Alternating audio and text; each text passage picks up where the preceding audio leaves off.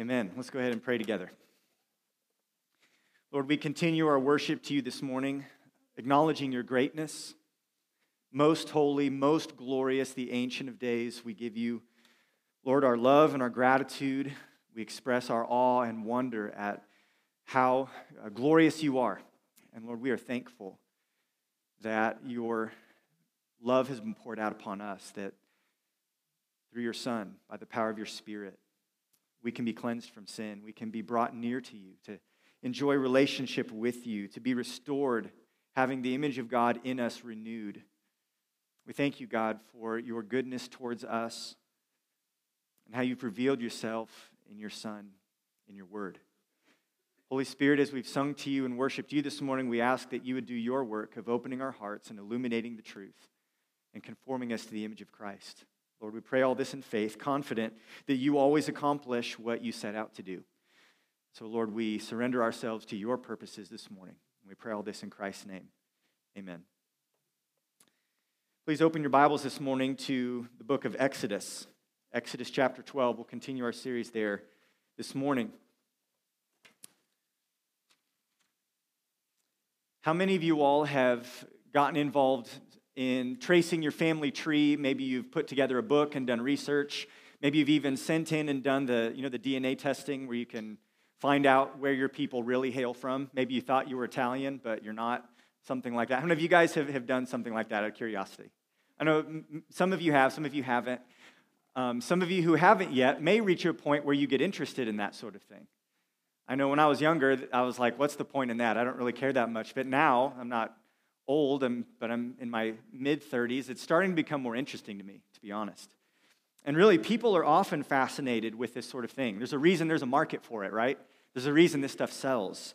It's because people want to discover their personal history. Why is that?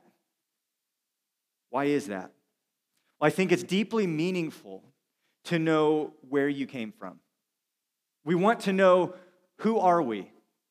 And when we learn our history, when we know where we've come from, it helps us appreciate who we are today and even gives us an appreciation for where we're going. In the book of Exodus, this story that we've been recounting would have functioned much the same way for the people of Israel. Not because it necessarily was tracing their DNA, their biological, hereditary traits, but the book of Exodus traced the details of their experience. This is their story. It's a story of slavery and oppression and suffering. It's a story of a great and powerful deliverance that was brought about by God himself through his powerful hand. It's a story of freedom, of people who are brought together into relationship with God, and they go out into the wilderness to worship him, to step into a new era in their existence.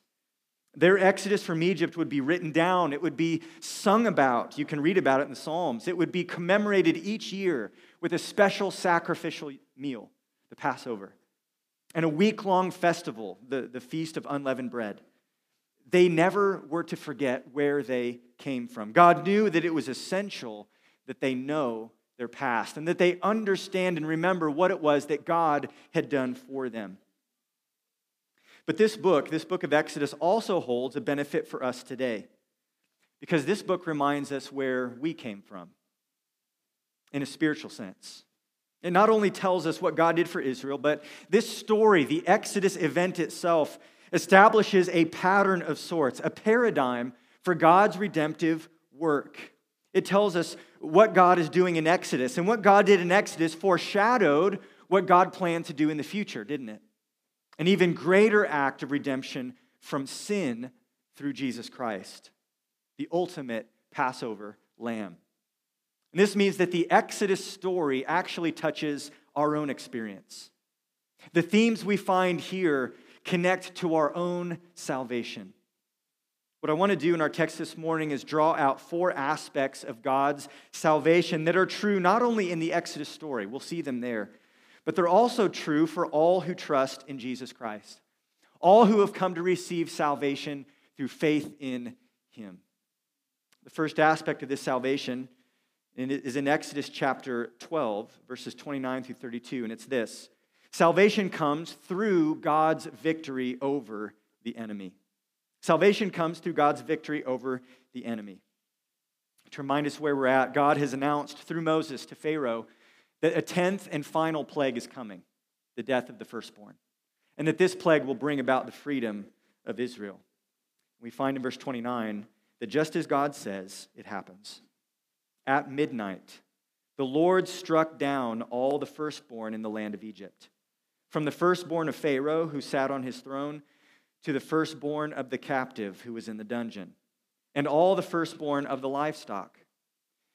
And Pharaoh rose up in the night, he and all his servants, and all the Egyptians, and there was a great cry in Egypt, for there was not a house where someone was not dead. Then he summoned Moses and Aaron by night and said, "Up, go out from among my people, both you and the people of Israel, and go. Serve the Lord as you have said. Take your flocks and your herds as you have said, and be gone, and bless me also." Salvation comes through God's victory over the enemy. At midnight that day, death came, and not a house, Scripture tells us, not a house was unaffected. There was either a dead lamb that had been slain, and its blood marked the doorway, or there was a dead child taken in judgment. And there's an eerie description here of the sound that rose up that night. There was a great cry throughout all the land of Egypt, a wailing. There's this eruption of horror and grief at what had taken place. Ironically, this great cry is the same word that was used to describe the prayer of the Israelites back in chapter 2. They'd been oppressed. They'd been treated with cruelty. They'd been afflicted, and their great cry rose up before the Lord. And remember, he heard. And now it's the Egyptians' turn. This is not the last ironic turn of events. Do you remember before how Pharaoh had angrily declared that he never wanted to see Moses and Aaron's face again?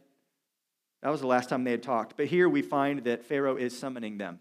He wants to talk to them again. Remember how Pharaoh had denied their national sovereignty?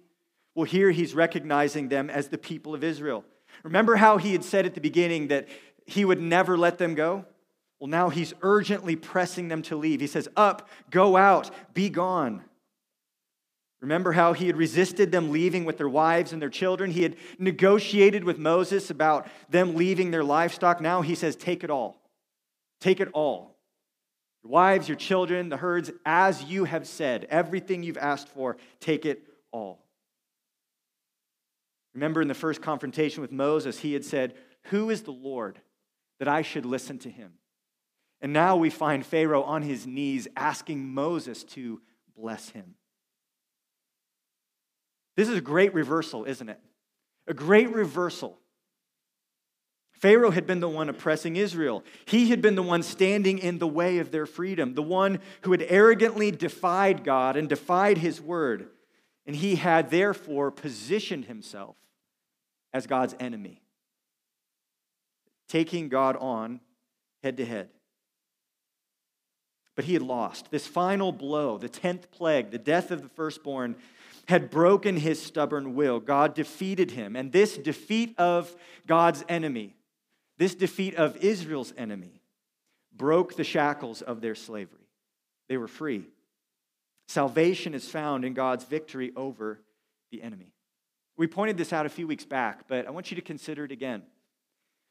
What was Israel's part in all of this? What did Israel do to bring about their salvation? What did Israel do to achieve freedom and escape their bondage? Nothing. They did nothing. They prayed, they waited, they trusted, but God won the victory. Their salvation depended on his power. And friends, this is true not only of Israel's salvation, but also of ours. In fact, the New Testament speaks of us in our lost condition as sinful people, as being captives to God's enemy. 1 John 5:19 says that the whole world, that includes the people who live in it, the whole world lies in the power of the evil one, Satan. 2 Corinthians 4:4 says this, in reference to unbelievers. It says, "In their case, the God of this world has blinded the minds of the unbelievers to keep them from seeing the light of the gospel of the glory of Christ, who is the image of God." How can we escape this slavery? How can we escape the power of the evil one? How can we be set free from our blindness and our bondage? It will require that the enemy be vanquished, that the evil one be defeated, that his power over us be broken. And that is exactly what God has accomplished in our salvation. And he's done this through the work of Jesus Christ on the cross. Listen to Hebrews 2:14. It says, "Since therefore the children share in flesh and blood, he himself likewise partook of the same things." He's saying the Son of God took on flesh. He became one of us. Why? The author of Hebrews tells us, so that through death, he, referring to Christ, might destroy the one who has the power of death, that is the devil, and deliver all those who through fear of death were subject to lifelong slavery. How are we freed from our slavery? It's through the death, the burial, the resurrection of Jesus Christ. He shatters the power of death, the power of the devil. Colossians chapter 2, verse 15 says that he has disarmed the rulers and authorities. That's reference to the spiritual powers of darkness. He has disarmed them and put them to open shame by triumphing over them in him, in Christ, through his work on the cross. Just as we find Pharaoh crippled and beaten and humiliated, the New Testament tells us that God, through his Son Jesus Christ, has crippled and beaten and humiliated our enemy. Colossians 1:13 says that God has delivered us from the domain of darkness and transferred us to the kingdom of his beloved Son, in whom we have redemption, the forgiveness of sins. You see, salvation, whether from slavery and Exodus or from sin and death today, salvation depends not on us, not on our efforts, not on our powers and abilities, but on God, the only one who can defeat our enemy. Our part is simply to believe God's word, to trust in God's power, and to wait and see his deliverance. Salvation comes through God's victory over the enemy. But there's a second aspect of this salvation I want to bring out. Number 2, salvation also includes God's provision for his people. It includes God's provision for his people. Look in verse 33 through 36. It says, "The Egyptians were urgent with the people to send them out of the land in haste, for they said, 'We shall all be dead.' So the people took their dough before it was leavened, their kneading bowls being bound up in their cloaks and on their shoulders.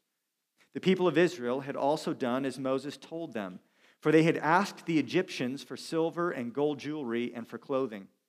And the Lord had given the people favor in the sight of the Egyptians, so that they let them have what they asked. Thus they plundered the Egyptians." Plunder is a military term. So also is the word hosts that we find in verse 41. It says, "All the hosts of the Lord went out from the land of Egypt." These are military terms. This whole scene is stylized as a great battle. God versus Pharaoh. Pharaoh here is the vanquished king. God is the victor. And God invites his people to share in the spoils of war. They had lived in Egypt for decades as slaves, but they would leave as conquerors. They would leave victorious. You see, the great salvation that God had brought about meant blessing and provision for Israel. This clothing and the gold and the silver that they were given was not just remuneration for wages wrongfully withheld, although it was that in a simple sense. But even more importantly, this was provision for the journey ahead. God knew what they would need. And in his act of salvation for them, God was supplying them with everything they needed, providing it for them. They needed clothing because they didn't know this, but they're about to be in the wilderness for 40 years. And God provided what they needed. In the wilderness, there's not a lot of convenience stores. You can't go to Walmart. You don't get 2-day shipping from Amazon Prime. So if you needed something, you either had to make it, grow it, build it, or you could barter. There was caravans of traders and different nomadic groups that were traveling through on these highways. The children of Israel would have had the ability to barter, to purchase, to buy the things that they would need for the journey. But even more importantly, God knew that they would need materials to produce essential elements for worship. God was about to give them instructions to build a tabernacle, this ornate tent, this portable temple, really, And within that tabernacle, they were to have several different implements that were important for their worship, many of them overlaid with gold or other precious metals. And so God was providing everything that they would need for life and for worship. You see, what God would require from them in building the tabernacle, God was already supplying for them. This is how God's works of salvation always come about. God's grace always brings us a rich supply of everything that we will need for the journey. You see, when you and I come to Jesus Christ, when we turn away from slavery and from death and from sin and from the world that we have known, we don't know what lies ahead. It's a long journey. But we step out in faith, trusting God will supply us with everything we need for that journey. Not only does God give us an eternal inheritance with Christ, yes, that is coming someday. That is coming someday. We will share in the spoils of His victory. But God also will give us everything we need for this journey. And I'm not just talking about material provision, although God does promise that too. But I'm especially here focusing on our spiritual needs. Listen to 2 Peter 1, verse 3. I love this. Peter writes that His divine power has granted to us, given to us, all things that pertain to life and godliness, through the knowledge of Him who called us to His own glory and excellence, by which He has granted to us His precious and very great promises, so that through them you may become partakers of the divine nature, having escaped from the corruption that is in the world because of sinful desire. God, in His power, has granted to you, Christian, everything that you need for life and godliness. Consider all that God has provided us. As we sung this morning, we have His Spirit. We have the presence of God with us, who supplies the power that we need to say no to sin and to say yes to God's word. We have the Spirit within us to illuminate God's truth so that we can see and understand and embrace what it is that God has for us in His word. We have the Spirit who gives us comfort. We have the Spirit who leads us and directs us into God's will. The Spirit of God is a great blessing and a provision that is given to all who receive Christ through faith. You see, the gift of the Holy Spirit is not some other blessing we get later. It's not like level 2 of the Christian life. It is given to all. All who come to Christ receive His Spirit. This is an amazing provision that God gives us for the journey of the Christian life. And we have God's word, don't we? We have everything we need right here for life and godliness. Everything God wants us to know is here. It is true. It is sufficient. It's enough. God has given us His word. And He's given us the church, hasn't He? We have the fellowship of other believers. We have their encouragement. We have their accountability. We have their prayers for us. Their gifts pour God's grace into our life, and we into theirs. We don't have to walk this journey alone. We follow Christ together, as disciples together, as the family of God together, as the body of Christ together. What a blessing and a resource. Because this life would be too hard if you were the only one following Jesus. But you're not the only one. God has given you the church. And we could go on and on. These are just a few of the things God has provided. But the point is this: God's provision comes to us at salvation. All of these things are ours. When we experience God's saving grace, we get His Spirit, we are given His word, and we are brought into His church. All that God will require from us, the faith, the obedience, the perseverance, He has graciously supplied everything we'll need for that in His Spirit and in His word and in His people. As Philippians 4:19 says, "My God will supply every need of yours according to His riches in glory in Christ Jesus." You see, everything that we need comes from the Lord, and He has no lack. He has no lack. If we feel like we've run out, it's because we're not recognizing the fullness of all that is ours in Christ. It's enough. Salvation not only comes through God's victory over the enemy, but it also brings with it great blessing and provision for the Christian life. Thirdly, salvation is also God's faithful keeping of His promises. It's His faithful keeping of promise. Look in verse 37. "And the people of Israel journeyed from Ramses to Succoth, about 600,000 men on foot, besides women and children. A mixed multitude also went up with them, and very much livestock, both flocks and herds. And they baked unleavened cakes of the dough that they had brought out of Egypt, for it was not leavened, because they were thrust out of Egypt and could not wait, nor had they prepared any provisions for themselves. The time that the people of Israel lived in Egypt was 430 years. At the end of 430 years, on that very day, all the hosts of the Lord went out from the land of Egypt. It was a night of watching by the Lord to bring them out of the land of Egypt. So this same night is a night of watching, kept to the Lord by all the people of Israel throughout their generations. This is the event of the Exodus. It's finally happening. After 430 years, the people are leaving. And I know we've just jumped into this text today, but if you remember what's come before this, the previous 12 chapters, this has been building. Everything's been building to this point. God had said he would do this, and now it is happening. And this entire event, this Exodus from Egypt, brings together so many of God's promises. So many of the things God said would happen are happening. We go all the way back to Genesis chapter 12, and we remember that initial promise that was made to Abraham. I will make of you a great nation. Check. 600,000 men. These are the fighting men, the men of military age. So a lot of them have wives. Some of them have elderly parents. Some of them have children. There's a lot more than 600,000. They are a great nation. Great enough that Pharaoh feared them. God has said to Abraham, and I will bless you and make your name great. Check. Pharaoh is asking Moses for a blessing. The people of Egypt are begging the people to leave and giving them everything they have. God is keeping his promises. God had told Abraham, so you will be a blessing. And I will bless those who bless you, and him who dishonors you I will curse.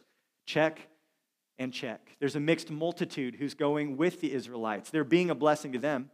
And those who have cursed Israel, Pharaoh and his servants, they have been cursed. God had told Abraham, in you all the families of the earth shall be blessed. This is already happening with the mixed multitude, and it will happen as Israel departs Egypt and as eventually Jesus Christ himself will be born from this nation to bring salvation to all the families of the earth. God's keeping his promises. This event of the Exodus is God doing what he said.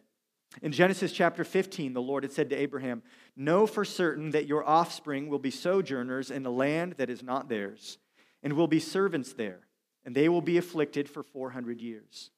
But I will bring judgment on the nation that they serve, and afterward they shall come out with great possessions. Check. This is a long time ago, but it's all happening exactly as God said. Salvation is God's faithful keeping of his promises. And this is true for them, and it's also true for us. When we consider what God has done for us through Jesus Christ, we know that the head of the serpent has been crushed, just like Genesis 3:15 says. He's been put to shame.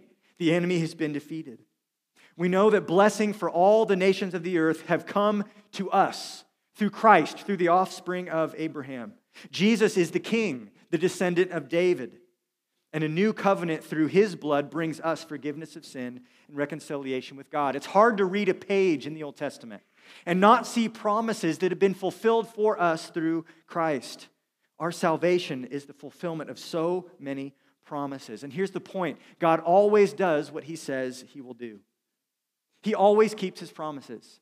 I know this is basic. We talk about this all the time. It's so basic to God's character. It's one of the simplest and first truths that many of us learn about God. That God makes promises and God keeps promises. But we need to hear that, don't we? We need to be reminded of it. We need to be exhorted to trust in the God who keeps his promises. Why is that? Why do I have to hear this basic truth over and over again? It's because often there's a gap of time, isn't there, between the giving of the promise and its fulfillment. Abraham didn't live to see all these promises come true. Over 400 years in Egypt for the people of Israel is a long time. Think about their existence there. Maybe I can make a parallel this way. Imagine if you go 400 years back in our own nation's existence. What was going on here in Kansas 400 years ago? What was going on in this nation? Some of you know your history, you can do the math. That's a long time to be in one place. That's a lot of water under the bridge. It's a long time to wait. Even in our own salvation, there are promises that are not yet fulfilled, aren't they? None of you are resurrected yet, right? Physically? I don't think so. Not seen anybody that matches that description. We know that Jesus hasn't returned yet. That's a promise that is not yet fulfilled. We know that our sanctification is not yet complete. Scripture promises that one day we shall see him and we shall be like him fully. That hasn't happened. Sometimes it's hard to wait. It's hard to wait. And in the waiting, we are often tempted to doubt. Our faith is tested. And we may begin to wonder, God, why so long? Why haven't you done it yet? You can put yourself in the shoes of the people of Israel and wonder, God, why did you leave us there so long? 430 years in the land, and at least 80 of those years were harsh slavery. Why did God not rescue them from slavery sooner? Why did God leave them in this foreign land for so many centuries? Why did he allow this to happen at all? We can start to answer that question. The simple answer is sovereignty. God simply decided this was best, and he has the freedom to do it his way. And that should be enough for us, but we can actually see more. We ask the question, why did God choose this way? Why did God leave them there for 430 years? Why did he allow slavery? Well, God is wise, and in his wisdom, he knew that this was actually the best plan. This was the best way to bring about his purposes. I want to give you 3 reasons why God left them in slavery for so long, why he left them in Egypt for so long. And this is a benefit, hopefully, to you that comes from questions my wife asks me while we're brushing our teeth at night. Why did he leave them in there in Egypt for so many years? So that got me thinking about this. So thank you, Sarah, for asking that question. Well, first of all, and very simply, we know that God planned to leave them there so long because this is what would bring him the most glory. God is setting up a showdown with Pharaoh. Remember, he says, I will get glory over Pharaoh. He does this through the plagues. He does this through parting the Red Sea. All of this displays God's power and his glory, and that's a good reason. Secondly, this would illustrate salvation. God rescued them from slavery so that they can worship. God poured out judgment as a tool of his redemption. God defeated their enemies so that they could be free. God provided a substitutionary sacrifice in the Passover lamb. God illustrated the necessity of faith. You have to personally respond by killing the lamb and painting the doorposts. All of this illustrates salvation. The Exodus is the cross moment of the Old Testament. And along with the covenant promises, this event forms the basis of God's relationship with his people, Israel. So it's an illustration of salvation. But third, and this is where I want to spend some time, this shows us God's divine wisdom. It's not just to display his glory. It's not just to give us an amazing illustration of salvation. This is God's divine wisdom to preserve and prepare his people. And it's necessary. It's his wisdom to preserve and prepare his people. Think about this. Why were they in Egypt in the first place? Go all the way back to the time of Joseph.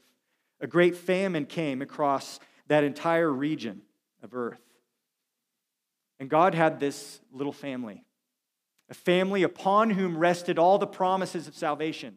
And in order to preserve them, he allowed Joseph to be sold into slavery, to end up in Egypt, to get promoted through an amazing series of circumstances to become the second in command. And then he invited his family to come and join him, and there they survived the famine. But once they were there in Egypt, it was important, get this, that the people of God, that this little family that was to become a nation, it was essential that they remain unique and distinct from Egypt. It was important that they did not assimilate into the Egyptian nation, the Egyptian culture, the Egyptian religion, the Egyptian way of life. They had to remain distinct. The seed, the offspring, the covenant promise had to be preserved. And this happened at the beginning, if you remember in Genesis, because they were considered unclean because they were shepherds. Joseph said, you guys won't be able to stay here because shepherds are an abomination to the Egyptians. That's why they were in Goshen. The Pharaoh very generously says, here's a place of land. You guys set up shop. You live there.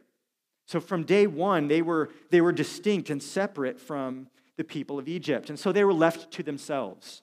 And everyone was on good terms at the time. But we know that throughout the years, things changed and hostilities arose. As the nation became large, Pharaoh feared them because of their growing size. And so he mistreated them and relegated them to a lower caste of slavery. But this also would serve to keep them distinct, to keep them separate from the rest of the Egyptians, to keep them unique. So throughout 430 years, Israel and Egypt were oil and water. They never mixed. And this was important to preserve the Messianic line and to preserve, get this, their desire to go home. If things had stayed good in Egypt, then why leave? But God's plan and God's purpose was to bring them into the land of Canaan. So it was important that they didn't get too comfortable in the land of Egypt. You see, God knows exactly what he's doing. And this season of time preserved them and kept them distinct. The slavery and the oppression and the hostility there would have kept the Egyptians and Israelites separately. But it also allowed them to grow into a great nation. Consider this. What if God had just provided for their needs back in Canaan? What if they had never gone to Egypt in the first place? God could have met their needs another way. But if they had remained in Canaan the whole time, the danger of assimilation would have been even greater. You see, there would have been a greater possibility for them to intermarry and blend in with the other peoples of the land because their culture and their language and even their ancestry was a lot closer. It was extended family. And so it would have been easy for them to become swallowed up among a pagan people with a pagan religion and a pagan culture, and for the promise and the seed, the offspring, to vanish. But had they stayed in Canaan and remained distinct, had they remained separate and holy, you know what would have likely happened? The same thing that happened in Egypt. The peoples around them would have said, you guys are becoming a threat. You're getting too big. And so likely what would have happened is that the surrounding nations would have seen them as a threat and sought to wipe them out before they had grown to full strength. You see, so this promise to make them a great nation and to give them the land of Canaan and to raise up the Messianic seed, God knew it would be best fulfilled by incubating them in the land of Egypt, keeping them separate, growing them into a great nation, and then dramatically bringing them out uniquely, distinctly, and at full strength, and then bringing them back into the land. Then empowering them to drive out all those other nations. That's the conquest with Joshua. So I know you might be getting lost here with all of this history and the what ifs, but think about this. This is God's divine wisdom. God knew the best way to bring about the fulfillment of his promises. So we may sit back and go, why slavery? Why Egypt? Why 430 years? But God is infinitely wise. And he knows the best way to bring about his purposes. Did the elders of Israel understand all that over those 430 years? Not likely. Not likely. Let me ask you this. Do we usually understand God's timing in our own lives? Not usually. Rarely, if ever. And if we do, it's usually only after the fact, right? But this display of sovereign wisdom and power and faithfulness, that God keeps his promises. Salvation is God keeping his promises. That ought to give us a deep sense of peace and confidence and help us to wait on the Lord. If he kept those promises, we know he'll keep his promises for us. It should strengthen our faith. It may seem surprising to us that God would choose to leave his people in Egypt for 430 years. But how much stranger that God would choose to send his own son to earth and take on human flesh, to be born as a baby, to a virgin, laid in a manger, as no one seemingly of great importance. How strange that the Son of God would be despised and rejected by men, that the Savior of the world would be crucified and buried in a borrowed tomb. How strange. Is this the best way to bring about salvation? Yes. As Christ arose, as he ascended and announced his victory, we see in hindsight the marvelous wisdom of God's sovereign plan. He always knows what he's doing, and he does it the best way possible. We may not see God's purposes, we may not understand his reasons, but we can trust him. And our own salvation is proof of it. We can trust the Lord. Salvation is God keeping his promises. Fourthly, this is our last point this morning. Salvation is also God building a new community. It's God building a new community. Look in verse 43. And the Lord said to Moses and Aaron, This is the statute of the Passover. No foreigner shall eat of it. But every slave that is bought for money may eat of it after you have circumcised him. No foreigner or hired worker may eat of it. It shall be eaten in one house. You shall not take any of the flesh outside the house, and you shall not break any of its bones. All the congregation of Israel shall keep it. If a stranger shall sojourn with you and would keep the Passover to the Lord, let all his males be circumcised. Then he may come near and keep it. He shall be as a native of the land, but no uncircumcised person shall eat of it. There shall be one law for the native and one for the stranger who sojourns among you. All the people of Israel did just as the Lord commanded Moses and Aaron. And on that very day, the Lord brought the people of Israel out of the land of Egypt by their hosts. Now, if you were with us last week, you know we talked at some length about the Passover. God had given instructions to them about this special meal, slaying the lamb, painting the doorposts, and then having this special meal. And it was through this that they would be delivered from this final plague. So you might think, haven't we already had instructions about the Passover? Why is he coming back to it now? Should this belong earlier, or is this just redundant? What's going on here? Well, remember what has happened in the Exodus. Look in verse 38. It says, a mixed multitude also went up with them, and very much livestock, both flocks and herds. You see, the Israelites weren't the only ones who were enslaved. There were other slaves. And they were jumping on this bandwagon, wouldn't you? Okay, we can go. I'll go with them. There also would have been Egyptians who saw the plagues. And they came to fear God and understand that he is the one and only God, the true God. And they said, well, that's the God I want to worship. If these are his people, if they're the people he blesses, then I want to be with them where they are. Perhaps there were other foreigners that were living in the land who also joined with. There's this mixed multitude, a motley crew of sorts, who's going out with the Israelites. And so that raises the question, what about them? Do they belong? When we celebrate the Exodus in the Passover, something that they're participating in, are they supposed to do that too? So God tells them exactly what he wants them to do. And get this, interestingly, the Passover is to be both exclusive and inclusive in different ways. Let me explain. The Passover was to be exclusive in this sense. It is only for those who belong to the community of faith. God tells Moses that it is only those who identify fully with Israel, only for those who are fully committed to Israel's God. They are the ones who can participate. And this commitment was signified by circumcision. That's why he tells Moses, those who are circumcised, those foreigners who take upon them this sign, they can participate in the Passover. You say, what is this whole circumcision thing about? Again, we have to go back to Genesis. Genesis is the prequel to Exodus. It's part 1. In Genesis 17, God reaffirmed his promise to Abraham. And he promised Abraham several things, that he would be the father of many nations, that kings would come through him, and that the land of Canaan would be theirs. And this covenant was to be an everlasting covenant.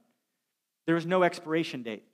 It didn't die off when Abraham died off. It was to be for each successive generation. And the sign of this covenant was circumcision. This was a ritual that graphically highlighted the centrality of offspring. Offspring are central to this covenant promise and in God's covenant purposes as well. In Genesis 17:10, God says, "This is my covenant which you shall keep between me and you and your offspring after you. Every male among you shall be circumcised. You shall be circumcised in the flesh of your foreskins, and it shall be a sign of the covenant between me and you." To take this sign upon oneself was to embrace your position as a recipient of God's grace. To go through this ritual and get circumcised would have been professing your faith in those promises. I believe what God said to Abraham, and I'm personally taking this promise to myself. God's telling Moses, listen, this Passover is exclusive. It is only for those who belong to the covenant. It's not for outsiders. This meal symbolizes God's redemption of his covenant people, and therefore it's only to be shared by his covenant people. Makes sense, right? So it's not for foreigners who are passing through. It's not for any hired workers who are there on the short term, to do a job, a contract job, get paid, and then leave. No, it's not for outsiders. It's exclusive. But it is inclusive in this sense. Any outsiders who desire to become part of this community of faith may do so. Verse 48 says, if a stranger, that's a foreigner, shall sojourn with you, that's living where you live, and wants to keep the Passover to the Lord, let all his males be circumcised. Then he may come near and keep it. He shall be as a native of the land, but no uncircumcised person shall eat of it. Anyone who desires to become part of this community may do so. It's inclusive. It is open. And for those who are circumcised, those who have received the sign of this covenant, there's to be no distinction between them and the native-born Israelites. He says in verse 49, there's one law for the native and one for the stranger, equal footing. There's not different classes. This is full inclusion in the promise. Remember, God's plan since the beginning was bigger than Israel, wasn't it? The promise to Abraham was that he would bless all the families of the earth through him. And Israel was to be the vehicle for this blessing, not the sole aim, not the sole recipient of it.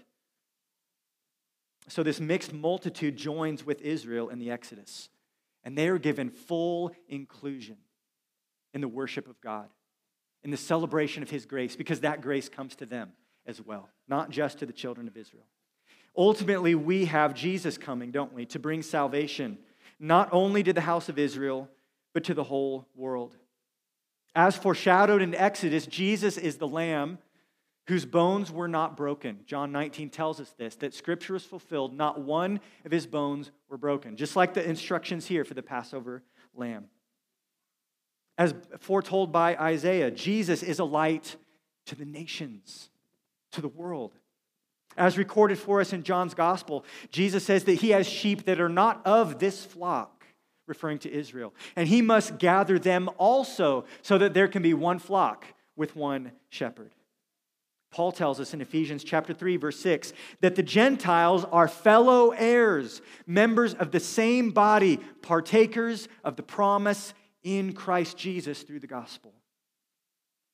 We're familiar with the words of Galatians 3:26, that in Christ Jesus you are all sons of God through faith. For as many of you as were baptized into Christ have put on Christ. There is neither Jew nor Greek. There is neither slave nor free.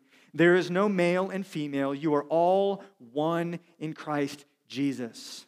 And if you are Christ's, then you are Abraham's offspring, heirs according to promise. You see, what we observe in the Exodus, in these instructions for Passover, and what we see unfolding so fully and beautifully in the New Testament is this. God's salvation is the building of a new community, joining together people from different backgrounds, from different classes, from different ethnicities, and we are united together by faith. Our world really sees the depths of division and animosity that sin can cause between those of different classes, people whose skin may be a different color, people with different backgrounds. The world wants to divide everyone up into all these different groups. And at the same time, the world wants harmony. The world wants unity. And they're not finding it. But we have the solution in Christ. We have the solution. It is the good news of redemption in the gospel, that those whom God saves are equal in standing before him. Full inclusion in the promises. Recipients of all of his grace. We all share fully in the privileges of salvation. This was to be commemorated in the Passover as foreigners and native-born Israelites sat down together and shared the meal and ate the bread and remembered what God had done to bring about salvation for this nation. And it's also portrayed so beautifully today as we take the Lord's Supper in the church. Paul says in 1 Corinthians 10, the cup of blessing that we bless, is it not a participation in the blood of Christ? The bread that we break, is it not participation in the body of Christ? Because there is one bread, we who are many are one body, for we all partake of the one bread. God's plan is that he would be our God and we collectively would be his people, plural. Salvation has a corporate aim.